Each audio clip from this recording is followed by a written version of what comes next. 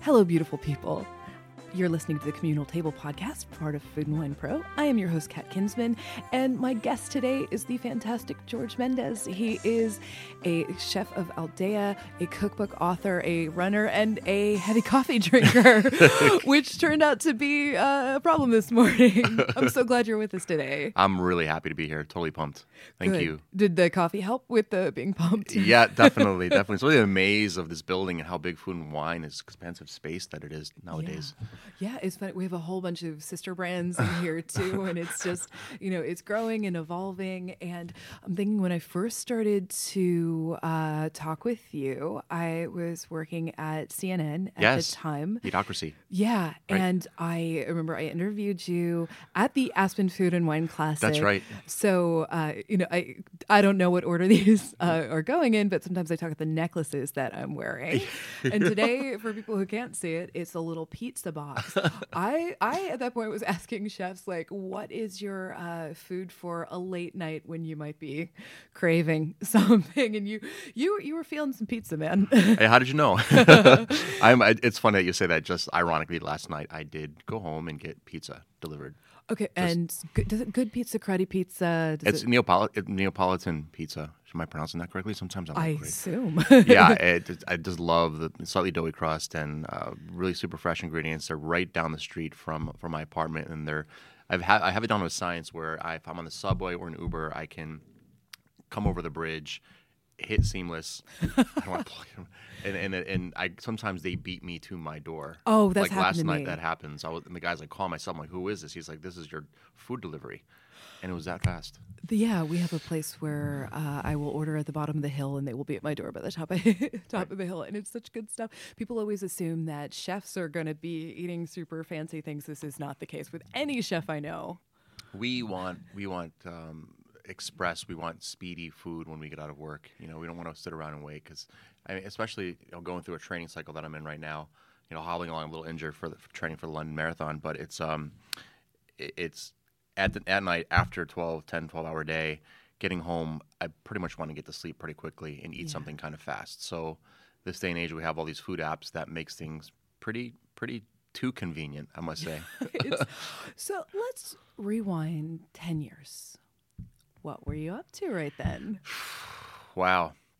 I was 10 years younger. Weren't we all? And it was a really fun, exciting time. That was so we're going back to 2008, 2009, building the restaurant, and scared shitless, to be honest with you. Yeah. This was your first restaurant of your own. It's my first restaurant of my own. Creating an identity, creating my own voice. I remember sitting down at a table with my partner and people calling us crazy because at that time, 2008, 2009, we're in economic crisis, the recession, and everybody was saying to us, you guys are crazy for opening a restaurant right now, and I'm like, well, we got a signed lease, we've got the funding, we've got all this stuff moving forward, so there's no stopping us now. Yeah. And it was I just had that adrenaline, and I didn't really think about yes, I was scared, but I wasn't more excited. It was like this nervousness of being excited and getting to the kitchen and like. Finally, I had this stove that I had bought used, and I had it in storage, and I was able to now have it in this space, and I was just ready to cook. And it had been an 18-month search to have this restaurant and to open it, and I was excited. I was super excited. It was like I remember making a makeshift table out of plywood and sawhorses, because it was just still a construction zone, and the restaurant was pretty close to being finished. And a dear friend of mine, John Sconzo, wanted to have his birthday party. He's like, I want you to cook at my birthday party. Can we do it at Aldea? And I was like, well, I don't have gas. We've got electricity, so technically I can cook on the plancha. And that's what we did. It was that kind of a thing happening, and the team and I were just so hungry to get started, to start, putting our ideas that we had on paper and putting them into real life and putting them on the plate and start tinkering with recipes. How did you always know that you wanted a place of your own? It's funny. It was around 2006, 2007 when I was a chef de cuisine at Tocqueville. Oh God, I didn't yeah. know that. I loved Tocqueville. That was a really special place. And I Yes. remember thinking like, why aren't more people raving about this place? It's still so under the radar. It's a Yeah. magnificent fine dining French-American restaurant right off Yeah. of Union Square. And, that's where I really started to define and soul search. And, I was there for almost 4 years, and it was a period of finding out what I wanted to cook, simply Yeah. stated. It's like, I had trained in France and in French cuisine and, years at Boulet and traveled to Paris and worked in Spain. And then, of course, had my childhood upbringing Yeah. that was so rich in culture and Portuguese food. And Tocqueville was a kind of they allowed me to start tinkering with specials and like plugging little holes in the menu with like all these dishes. And then I got to a point where I was like, okay, here I am. It's 4.5 years in. What's next? Yeah. And what was next for me? I kept asking my questions like, do I want to find a position as a chef somewhere else in a hotel or another restaurant? And I started to research that and toy around with that idea. Then I was like, or do I try to make a really big leap and stand on the edge of a cliff and try to find Right. partner, try to raise some money to try to open a restaurant, and whatever that may be. And I met with someone who just says, you should open a Portuguese restaurant. There wasn't at that time a whole lot of that. I remember there was one Portuguese place that I would go to. I don't remember the name, but it had something about bread in the title. That was Pão, P-A-O. Yes. I love that. And I didn't grow up with any sort of Portuguese food around me. And I started getting used to those flavors and loving them. There was the chorizo, the saffron, was it like little shellfish? And I just remember thinking like it was sort of, I always say like when you open up the door to Narnia and you open up the wardrobe and there's this whole world back there. Yes, yeah. Pão definitely represented a Portuguese cooking in a very rustic, honest, authentic way. It was a very tiny restaurant Yeah. that, like you said, exactly what you described. It was textbook Portuguese cooking, Yeah. and I remember going there in 1996 for the first time when the think it was original probably Boulet had closed Right. on Duane Street. I remember with my girlfriend at the time, we went out and I discovered there was this Portuguese restaurant called Pão. We're like, what? It's a Portuguese restaurant in Manhattan? We're like, yeah, it's on the outskirts of West Soho, blah, blah, blah. Let's go. So I went and I sat down and we had the cataplana, which was that copper vessel that you put all the shellfish in and it closes and you Yeah. put on the fire and it cooks like a steamer, Yeah. basically. And I remember having that dish and it was very homey and it took me right back to being in Lisbon, to being back home in Connecticut at gatherings at the local Portuguese American club and having Yeah. these rustic Portuguese dishes. I wonder why it is, because New York, we always think of it as this great bastion of all different kinds of cuisines, and some are very underrepresented where they're sort of default in other, like not very far away. I know in Newark there's a Yes. pretty huge Portuguese Yes. community. So what do you think was getting in the way at the time? Is that a funding thing? It's still something that I had a discussion with someone just yesterday. I think it has a lot to do with the immigrants and what the Portuguese American culture, or let's say community that that exists in Newark, New Jersey, Yeah. but is very small or almost non-existent here in New York City. Yeah. Whereas if you look around, you go to Chinatown or Little Italy, you have this big influx of Italians, right? And I think that's the whole immigration of Italians coming to the city created this community and created Little Italy and created all these Italian restaurants. I don't think that the Portuguese had that same impact or had that same, flood of people coming into New York, and I think that has a little bit to do with it. But that's not to say that it's. I think there's a very bright future still for it. Oh. Where you're going to see more and more because of high. I mean, Yeah. I'm not being biased here or No, anything, you've but been right at the forefront of this.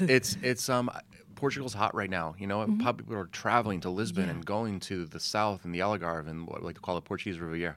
So I think there's a lot of Portuguese chefs in training right now that I predict in 5 to 10 years is just going to go.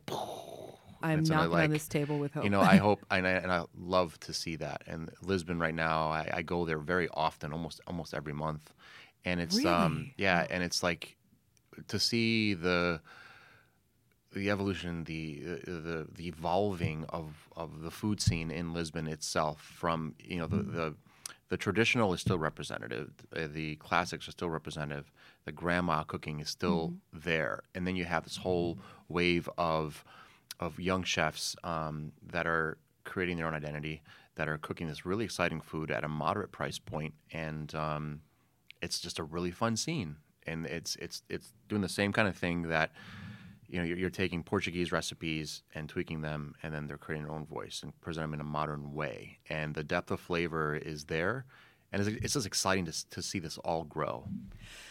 I think that's I'm so excited for what happens next in that. Yeah. So at that time, you're doing a couple of scary things. You're opening your first restaurant, and you are out in the first wave of teaching New Yorkers who might not have a vocabulary for Portuguese food what that is. So what's your fear point? It's funny. It's crazy. When we first, I remember sitting down with a company that was going to do our PR and trying to put together this bio, what is Aldeia and what's it going to be and who am I? And we all came to the conclusion that I was afraid to say it was a Portuguese restaurant because nobody knew what Portuguese food is. Right. So we started talking about terms like Iberian, and then Iberian turned into, okay, let's just call it a Mediterranean restaurant. And we settled on that, but we both know that if you talk about the Mediterranean spectrum, it's huge. You're talking about Morocco and across, it's a very big geographic region. So I kind of just let it go, and I don't remember exactly what the terminology was and how it was all released. I just went back and we opened the restaurant, and then we were reviewed very quickly by New York Magazine, Mr. Adam Platt, and then soon after Frank Bruni with the New York Times. And it was Frank Bruni who right out the gate kind of said that Aldeia is a Portuguese restaurant. And the title of the review, I'll never forget, was From Lisbon with Friends. And I think Frank really nailed the essence of what the restaurant was and is today. Yeah. And so that full circle is like, okay, well, we didn't want to call it a Portuguese restaurant, but the critics are calling it a Portuguese restaurant. So there it is. And and at the time, and even today, and I think what drives us is the free spirit of what Aldeia is. We're not a traditional Portuguese restaurant, and I always try to tell customers, and we do have people that come from Newark and the older generation. They're like, going to ask about that pressure to represent. Or they're going to be like, well, this doesn't taste like my grandma. Yeah, there was a little bit of that here and there, but I always communicated and expressed and clarified that Aldeia is, quote unquote, not a Portuguese restaurant by definition. It's a Portuguese inspired restaurant with a French technique, but with a free spirit. And what I mean by that is, like, I was training at Tocqueville. I was a block away from the farmer's market. So yes, there was that farm to table thing going on. And what I wanted to do at Aldeia was not have my hands tied to say, okay, we have to do this repertoire of Portuguese dishes and Portuguese cuisine. And we were having a really fun time doing our dishes. Whereas I was fresh from a stint at El Bulli in Spain. Yeah, so you come back with your head full of gels? A head full of creative juices flowing and like no rules and like all these new techniques and working with different, what they call, I hate the word and we all do, molecular gastronomy, but just different tools in our toolbox of execution and techniques. So the menu had an influx of that. And then it had really, and again, just to go back to what Frank Bruni wrote in the New York Times back in 2009, it was this, almost like this pot of soup that had all these ingredients thrown in of techniques and, rustic Portuguese flavors of just simple garlic, olive oil, paprika, lemon, parsley, and cilantro that was straight out of Sunday afternoon at my mom's house. Yeah. To then a dish that was like, wait, that's completely what you learned or what El Bulli was like. Yeah. And Martin Bordazzategui, which were, and it was dishes. I was like, I somehow was able to kind of bring it all together, but still, and still you'll be able to eat this food and be like, okay, yeah, that's a very delicate dish, and it has these raviolis that are exploding in your mouth, and then you have this duck rice, and we'll talk about that later. That was just so rustic and refined at the same time. So some years back, I'm trying to remember what year this was, I threw a CNN dinner. And I wanted, we used to throw this series of dinners where we wouldn't tell people ahead of time what was happening. We would just say, save the date. And we would have chefs come in and we would have a conversation around the table. And this particular one was about identity. And I thought, who do I want at this table? And it was Marcus Samuelson was hosting it. And, oh my gosh, I remember that. Yeah. And we had Eddie Wong. Yes. And Suvir Saran. Mm-hmm. And you. Yes, I remember. And you made a dish. It was the fideos, wasn't it? What was it? It wasn't something... a rice dish. I don't do much with fideos. Oh wait, yes, it was a rice dish. So talk about and it was very homey, and you were very passionate about it. So why did you pick that dish to sort of represent who you are as a person? Because, quite simply, when I think of me as a chef and my identity and my roots and how I was brought up, it takes me right into the kitchen on a Sunday afternoon, my mom cooking a pot of rice. And it's just simple. It's a tomato rice. It starts with olive oil, minced onion, garlic, dried bay leaf, tomato. So she's making this refogado, which is it's basically like a sofrito in Spanish cuisine. And she added the rice and then the broth. And it was just this very simple, clean tomato rice. And that kind of planted the seed and was always a reference point for me for everything I began to do at Aldea. And it was this, it's just authentic. It was real. It was true. Mm-hmm. It was in my DNA. Yeah. It is in my DNA today. And it's like something that I really always sometimes forget. Yeah. Sometimes as chefs we get, it's about like, we're creating a dish, and then it's like sometimes we get lost in the process and overcomplicate things, and you always think that we have to add 10, 12 ingredients. And I always try to go back to the sense of growing up as a kid and through my teenage years in high school, and what my mother would cook for my dad and my sister. And whether it was rice or roasted potatoes and salt cod, oh my God, there was potatoes and salt cod on the table at least 3 times a week. It sounds like heaven to me, really. Yeah, and that to me is what I am and who I am as a chef from an identity perspective. Yeah, it's the memories of my mom cooking, and then and so forth further on the line with my aunts and then family gatherings and holidays. We can talk about that for 5 hours. I mean, it's a thing that I really do come back to with your food very much in particular.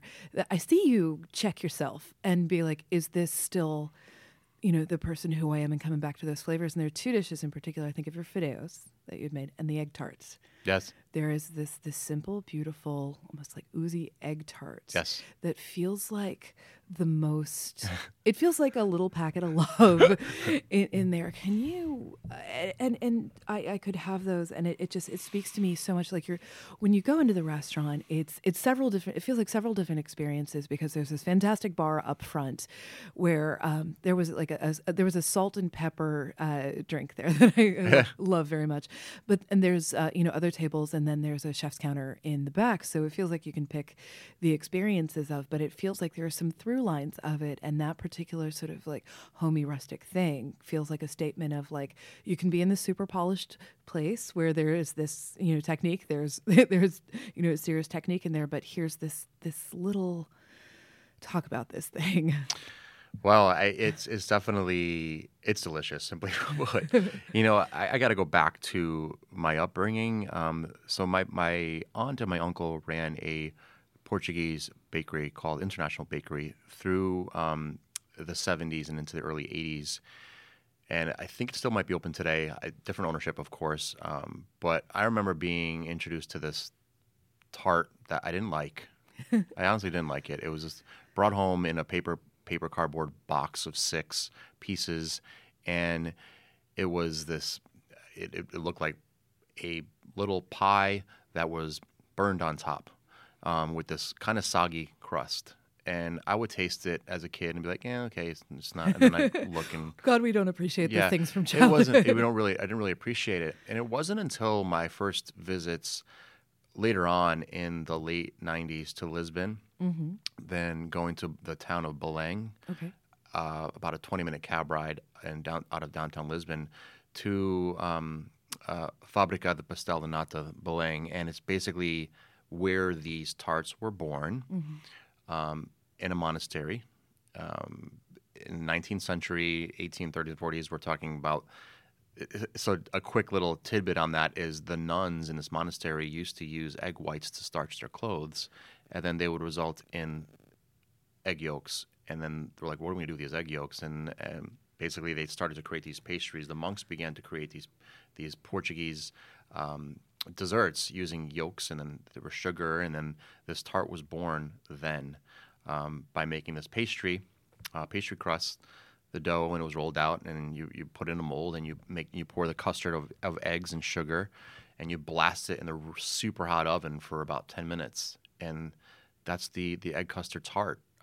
That's that's how it was born back then. So when I went to that place in Lisbon, probably around 1998, 1999 for the first time, and I look at these things, and there's a big line outside, and you walk in, and there's just shelves of port wine, and you can smell these things coming out of the oven, and people are dusting them with cinnamon powder and powdered sugar, and they're all standing up and eating these things. I'm like, okay, I want to try one. And I look at them like, well, these look really familiar.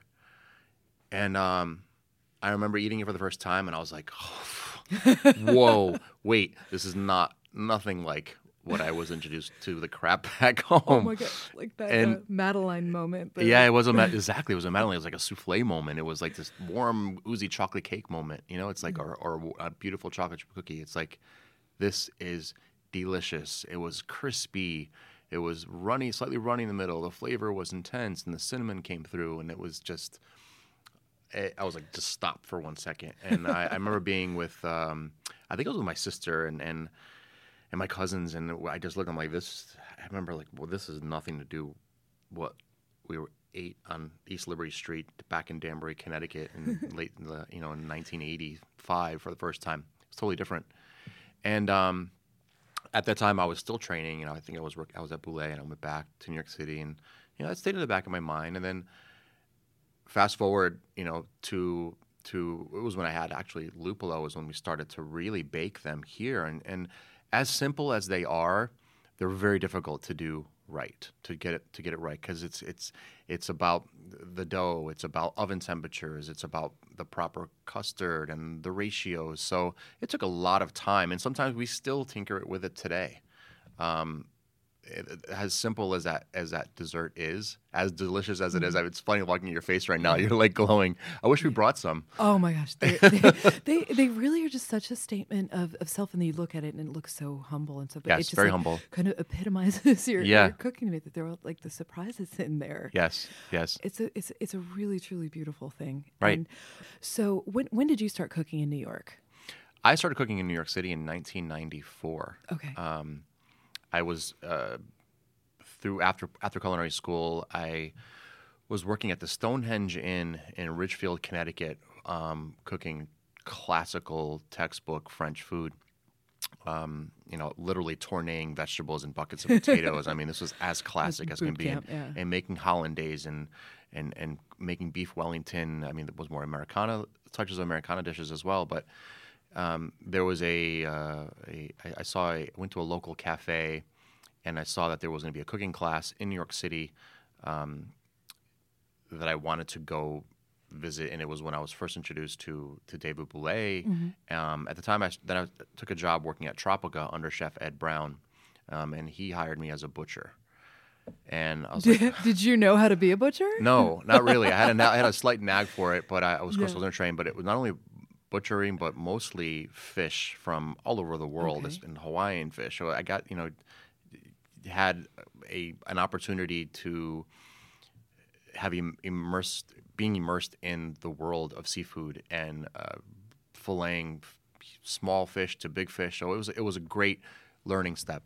So I spent so much time just cooking and techniques at the stove, and very little time just staying away from the stove and like in this little refrigerated area and just butchering fish all day. So, but at the same time, 90s kitchen culture Yeah. in New York City, that is a rough damn place to Yeah. be. Yeah. And I've talked about it with a lot of people. There's some behavior that we can look at now that is, and it was a cultural thing coming from the European kitchens of speaking to people abusively, of physical trials and all that. And I feel like people are finally starting to come up for air and model different behaviors. Can you talk about your journey? You don't have to name names necessarily, but kitchens you've been through, what you had to learn and unlearn. Yes, the '90s were a different period, and in part of early 2000 as well. It was this aura or just way of life or way of kitchen culture where yes, you were always afraid to get yelled at. You're always like trying to keep your head down and do your job. But I mean, I was brought up in environments where I had both exposures. A quiet atmosphere. There was a time, and especially what specifically stands out to me, my time in Spain, where and in Paris, where there was a lot of yelling. Where if there wasn't yelling, then the people that weren't yelling got yelled at because you're supposed to be yelling. It was really silly, Yeah. and it was you walked into this area of you walk into the kitchen where it's like, okay, this atmosphere is what I'm looking for. Is like you walk into this atmosphere of fear in a way, Yeah. and focus and quiet and calmness, but at the same time, it's like you're. I remember back then it was like we were excited and we wanted to learn from these masters, but at the same time, it was just this. Okay, what are we going to yell about next, and what can possibly go wrong? And There was always something that went wrong. And I think that, looking back at it now, it's like so foreign to me.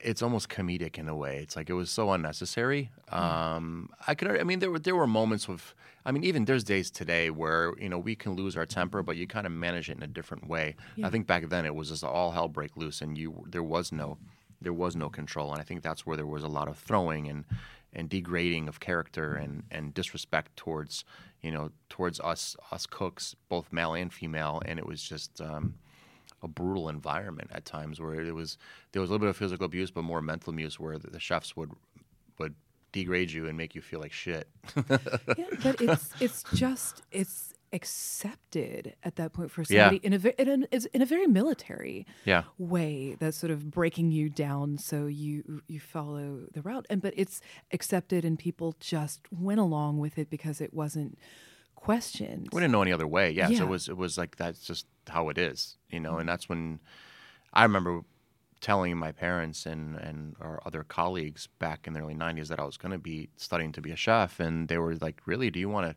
expose yourself to the long hours, working in the basement, poor ventilation, no social life, Yes. abuse, verbal abuse, yelling, screaming, stress, lack of sleep, poor diet, all, checking all those marks off. Right. And I was like, I listened to all this and I'm like, yeah. Yeah. And I was more focused on the art of it, Yeah. being able to see the beauty. Because that's the thing. At the end of the day, it's like we were getting yelled at, but then we were seeing the results of it. We're seeing how busy the restaurant was, the accolades, how we were seeing us grow as cooks. And as much as we were being verbally degraded, there was that little, we're still kind of feeling a little bit more confident. Like, you know what, maybe today I won't get yelled at because of this, and this will be better. And there was definitely some times where we were complimented, but it was like it was boot camp. It was like going through the ranks, paying your dues, and that's just how it was.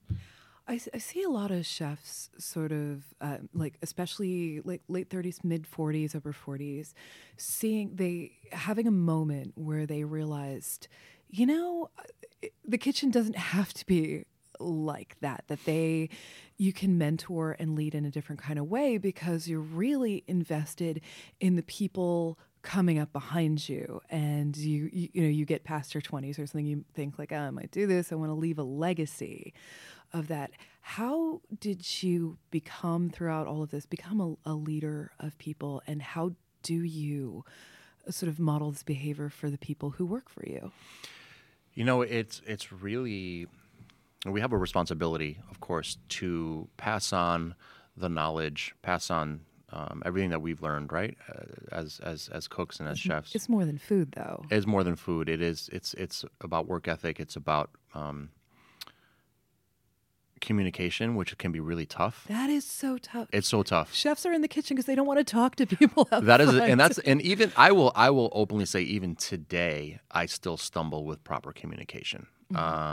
And Dominique will probably, it's just sometimes my mind is racing from all operations of Aldea, from the outside sidewalk, the vestibule, to the flowers, to the bar, to the music, to the administrative, the bill pay. I mean, like, it's all happening, and like, but then I just said, oh my God, I want to do something with scallop, this dish today, and I was thought about like but then I have to communicate to my sous chef or my chef de cuisine and then my cooks. It's like sometimes I just don't get to that point. Yeah. Or I'll forget that I thought I told you. I'm like, no, I didn't tell you. Oh my God, no, I didn't tell him. I had this conversation in my head. Right. That we're going to do something. So yeah, I mean, it's very important. I think it's definitely still something that I strive to improve on today. But yeah, us chefs are introverts.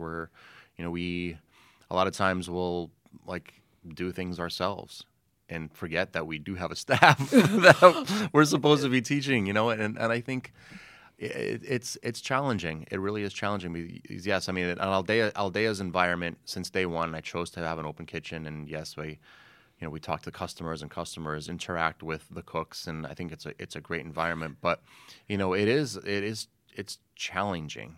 Yeah, it's a challenging aspect of mentoring, of teaching, of being that leader, where it isn't easy, and it's not, and a lot of times it's not taught. Sometimes you got to figure it out yourself, and you're going to have 150 reservations, and you have to orchestrate your team and make sure everybody's ready and get it right. I mean, we make it happen, and I think I'm so grateful for the team that I have at Aldea throughout the years.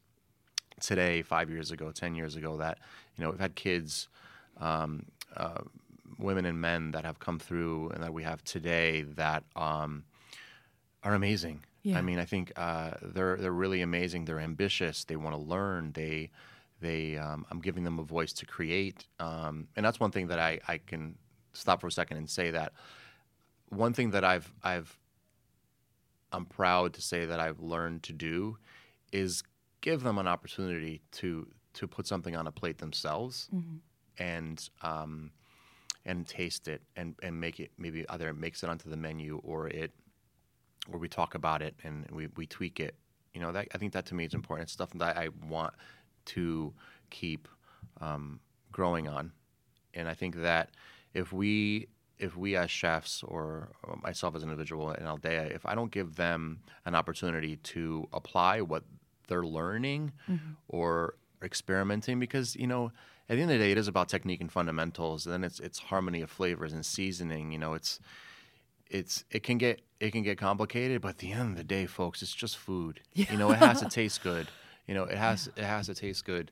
And yes, it has to be that sense of creativity. But at the end of the day, like for me, deliciousness is a lot more. Deliciousness and technique and temperature is much more important than it being like a super creative, intricately tweezered food on a plate. Which we do, but the number one thing, it has to be delicious.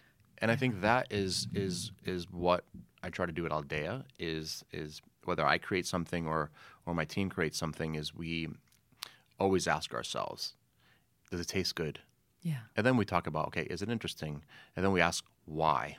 Why is this dish this? Why? What's the approach? What's the idea? What's the theme? I come out of there eating your food, and I feel really happy. I don't think I've ever. Thank you. That's awesome to hear. I don't think I've ever left there feeling anything other than joyous. Cool.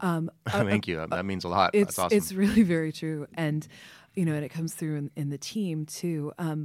Because I know that mentorship is so important to you. There's a question that I am asked a lot by chefs and stuff. How, when you see somebody who works for you and they're not in a good place. You can tell that there's something on their mind. There's something, some situation. How do you address it with them? Like, hey, I'm worried about you. You're off your game. You're whatever. How do you take care of people when it's not just the food? It might be showing up on the plate because of that, but how do you spot that and have the moment with them? Well, I think the number one thing is responsibility is showing them that we care and that we can listen to what's going on, offering support, because there are people that might want to talk about what's up or might not. Over the years in New York and being a chef, whether Chef de Cuisine, at other restaurants, before opening Aldea or presently Aldea, yes, we do encounter days when there's, a cook is just not there mentally, and you can see the quality of their work is deteriorating or they're not performing. I do feel like, of course, it's our responsibility as the leaders in the kitchen to notice that, of course, and you either myself or my sous chef will grab them and talk to them and be like, hey, what's going on? And hopefully we can fix it. That's usually the goal. But yes, I think morale is super important. I think being able to create an environment in your kitchen where you're available is important. Available to communicate and not just treat people like they're robots, like they're just coming in with two hands and chopping vegetables and cooking things and then getting a paycheck and going home. But we as leaders have to be sensitive to the well-being of our team. And I think that I've learned that over the years that it's important because you're gonna at the end of the day you're gonna get the best out of people if they're feeling their best and if they're able to execute in the right environment. So where does this happen? Does this happen on a walk, in the walk-in, in the office? Like, so where do you? I think I've done everything. I know we have a private dining room. I've had meetings in. Sometimes it's a walk outside. Sometimes it's downstairs. Our walk-in is pretty tight, so it wouldn't work in the walk-in. But it over the years the chats have happened in different places. But it's the chat. It's the opportunity for communication. Is being available. Yeah. Being available to me is the number one thing. And as busy as my schedule is, both inside and outside the restaurant, I have to say that I always tell my cooks, no matter whatever it is, not only my cooks, but also my entire, every soul that works at Aldea, I've always said, anything you need to talk about, just grab me. Text me if I'm not in the premise, or say, hey, chef, I want to talk to you. I mean, I have that responsibility to be available. Yeah. Period. It has to be that way. Yeah. It has to be that way. That is a responsible way to approach that. Because I've worked for people that it's like, yeah, you're a cook, you're a sous chef, you need to perform and you need to execute this menu, and I don't really give two shits about how you're feeling. Yeah. Just give me the halibut cooked perfectly, the shut up seasoned and cook. properly. Yeah, the shut up and cook aspect of it all. I've been there, and you plow through it, and then you end up you pay your dues there, and you move on, and you get more of it somewhere else, or you don't. But I think this day and age it's different. I think this time it's changing. It's changing. It's changing. The industry has changed in many ways, and I think back from culinary school to where I am now, almost 25 years, whatever, doing the math. But the industry has gone through a lot.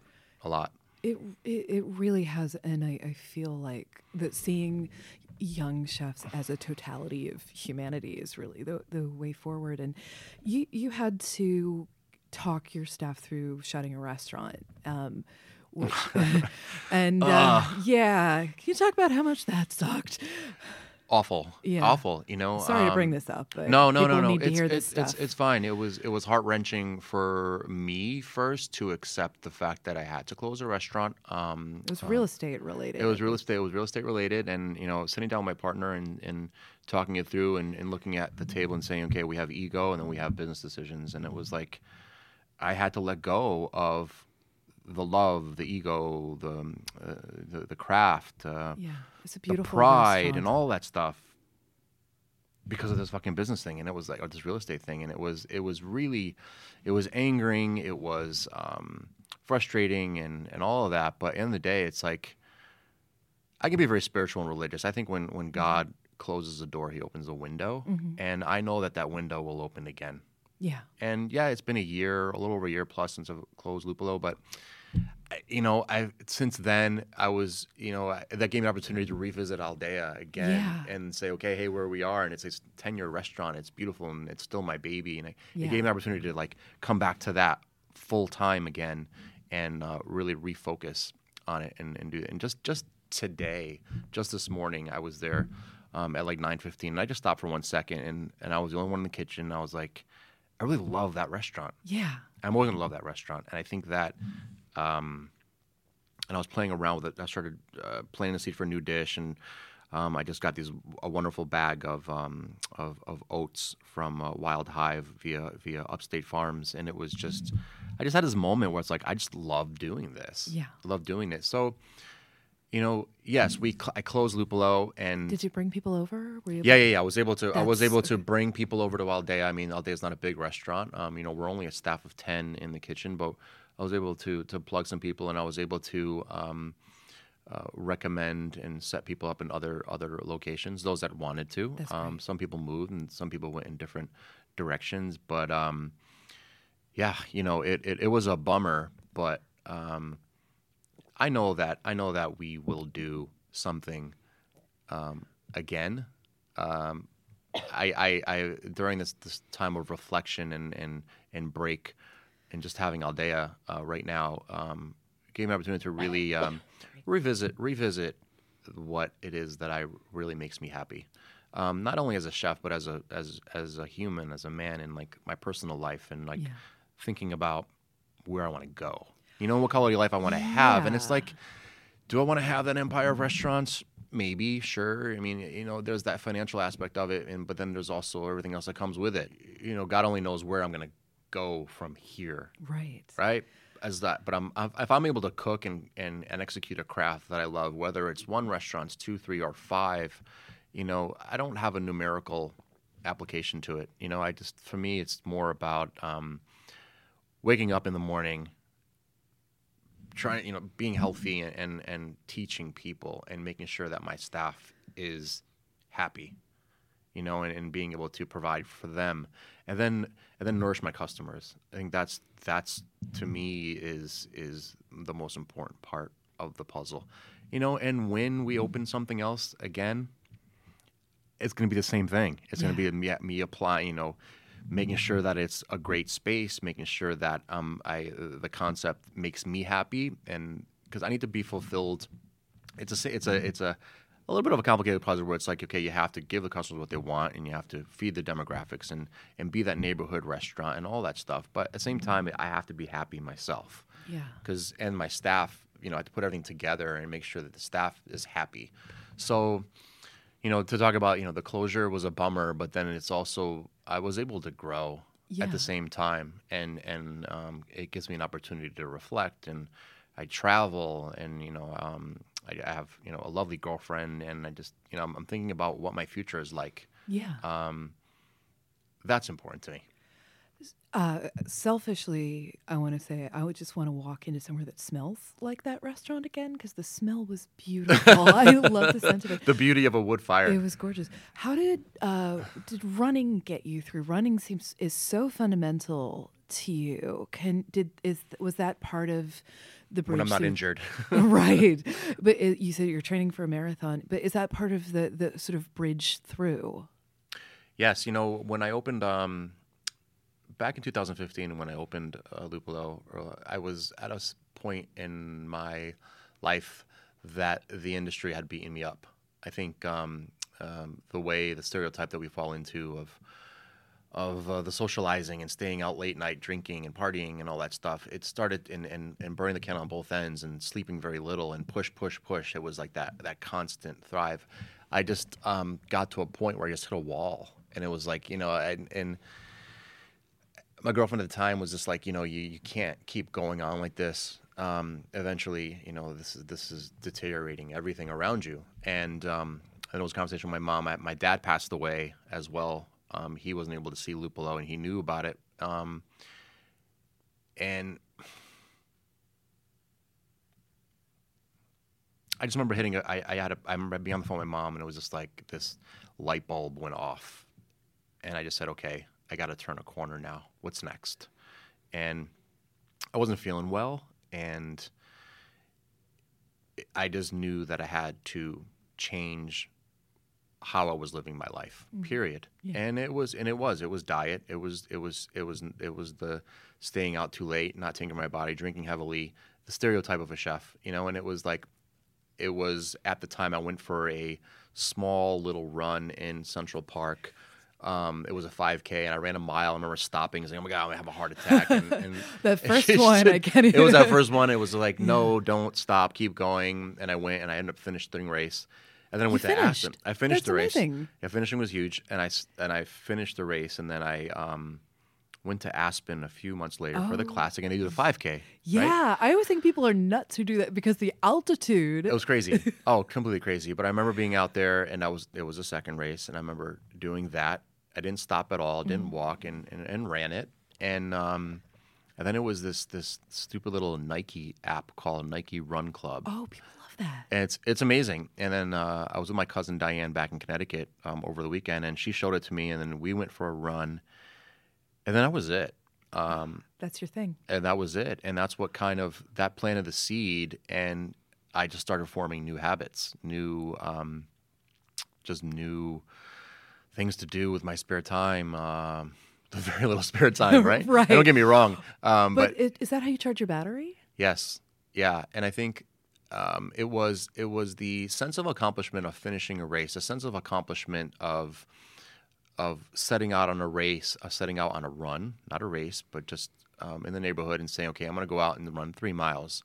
I'm going to go out and do 5 today. And let's see if I can, I'll stay at this pace, and then, or I'll speed up. And for me early on, it was more about like just setting out a goal and accomplishing it. And whether it was 3 miles or 7 or 10, it was a sense of accomplishment after finishing the mileage, whether it was 5 miles and hitting stop on. At that point, I was using this.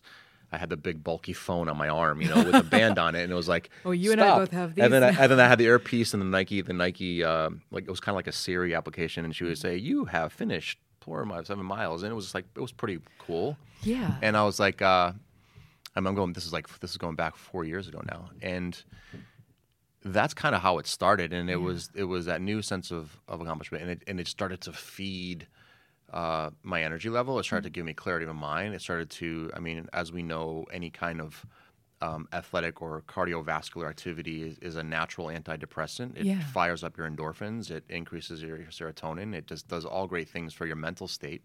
And that's kind of how it started. And I was like, wow, this feels great. And runner's high is real. Yeah. And that's kind of how it started. I feel like chef brain, as I'm finding out, talking to more and more chefs about this, chef brain and this kind of extreme exercise thing seems to really meld in a way that's surprising to me. I've seen, you do this, Seamus Mullen do this, Matt Jennings. Yeah. And amazing athletes. It's so cool when I think about those names, my chef colleagues that are just in super duper shape, Seamus as a cyclist.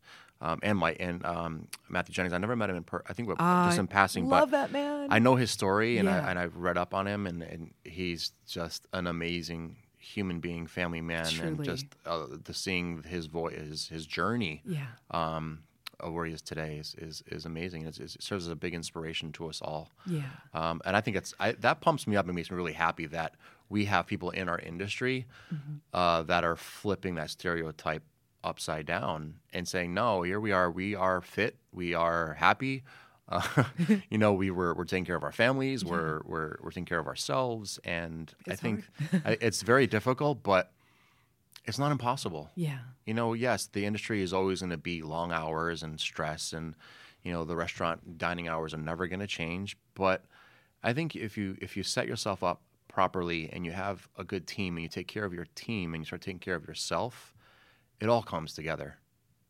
Yeah. It has to. Yeah. It has to.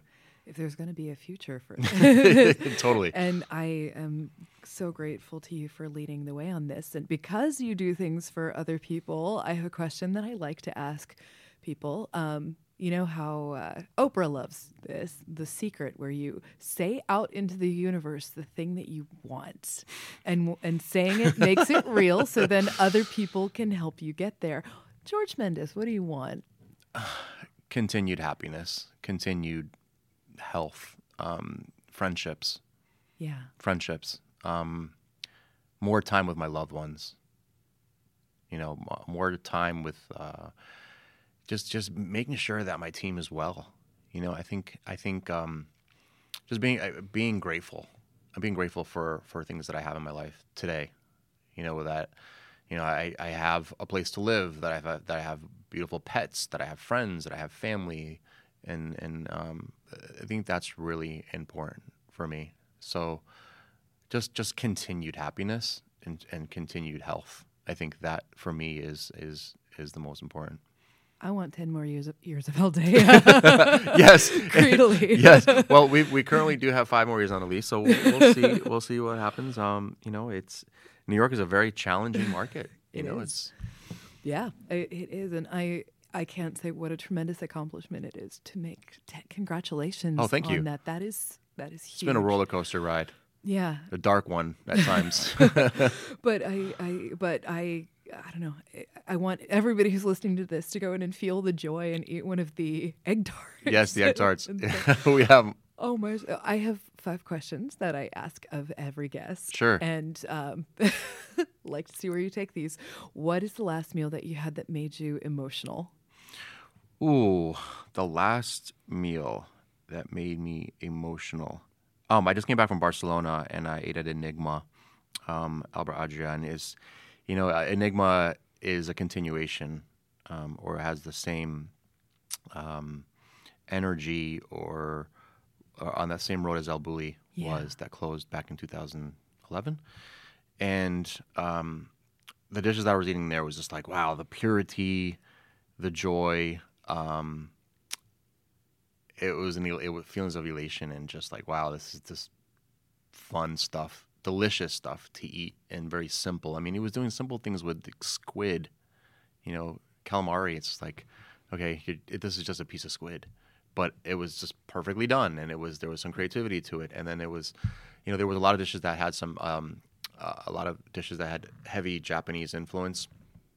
I just got super, super excited, and it just fires me up and inspires us when you eat things like that. I love that. What is the last meal that somebody cooked for you in their home? Last meal that somebody cooked for me in their home was my friends Gerard and Lourdes. Believe it was a pasta dish. Or no, we were outside on the roof deck, from what I remember. That one sticks out the most.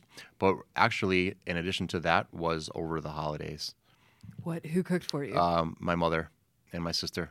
Oh, people don't like to cook for chefs, but family does. Yeah, yeah. And my mom is always, my sister.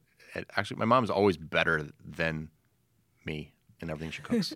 I'm supposed to say, I have to say that, right? Did she do a guest stint at the restaurant? It's funny. She's been in the restaurants. Yeah. Really? Oh yeah. And how does she feel about? She would say, "What is that?" My mom's famous words. What is that? What is that? What is that? Oh my! I kind of want to eat her food now. Yeah. What's your comfort food? There's a lot. I'd love toast coming out of the oven, smothering it with almond or peanut butter and some jam, and sometimes it's butter. That's my earliest food memory as a child. Yeah. We used to have these Portuguese, they were called grinders, which was kind of like a hoagie. My babysitter at the time, I'm going back to in the 1970s, and it was bread that was sliced, smothered with butter, toasted in the oven with the butter. This is a very important step. It toasted in the oven with the butter, and it would come out, and I could still smell that aroma. And for me, that's the most ultimate comfort food for me is toast. That sounds so good. What musician, this is also putting it out into the Oh, my universe, God. what living musician would you want to cook for, and what would you cook for them? Well, I'm super obsessed with a band called Tame Impala right now. Oh, yes. They're crazy amazing. They've been out for a Yeah. while. They're in this genre called psychedelic rock, indie band. And oh my God, I'm my Get on brain- Your Leopard, I believe. Yeah, I mean, they're the lead singer. Tame Impala is a one-man band. I didn't know that. And I forgot. I'm drawing a crazy. If someone can shout out his name right now, I'd be so happy. Australian, and he plays every single instrument, Yeah. writes his own songs, does everything, and then when they tour, he's got other artists come in from another band called Pond, and they do a show. Pons, that goes back a minute. Yeah, Pond. Pond. And I would love to sit down and break bread with this guy. And he's a genius. He's a musical genius. His music is crazy addicting. It has a psychedelic genre, but it's also it's poppy, it's dancey at the same time. I don't know. This is an example of someone who is evolving as an artist. And I kind of like it resonates with me because we, as chefs, also have to evolve and grow as artists too. And I think it's just amazing to listen to. And I'm gonna go watch them play in Atlanta in May, and pretty pumped for that. So that's someone who I would want to sit down and have a meal with. Hey, Tame Impala guy. Tame Impala, so awesome. And final question. You have 5 minutes for self-care. What do you do? 5 minutes for self-care. Uninterrupted. Long shower that leads into a soaking in Epsom salt bath. Yeah. You're the second person in a row to Mm-hmm. invoke the shower. Any products or anything?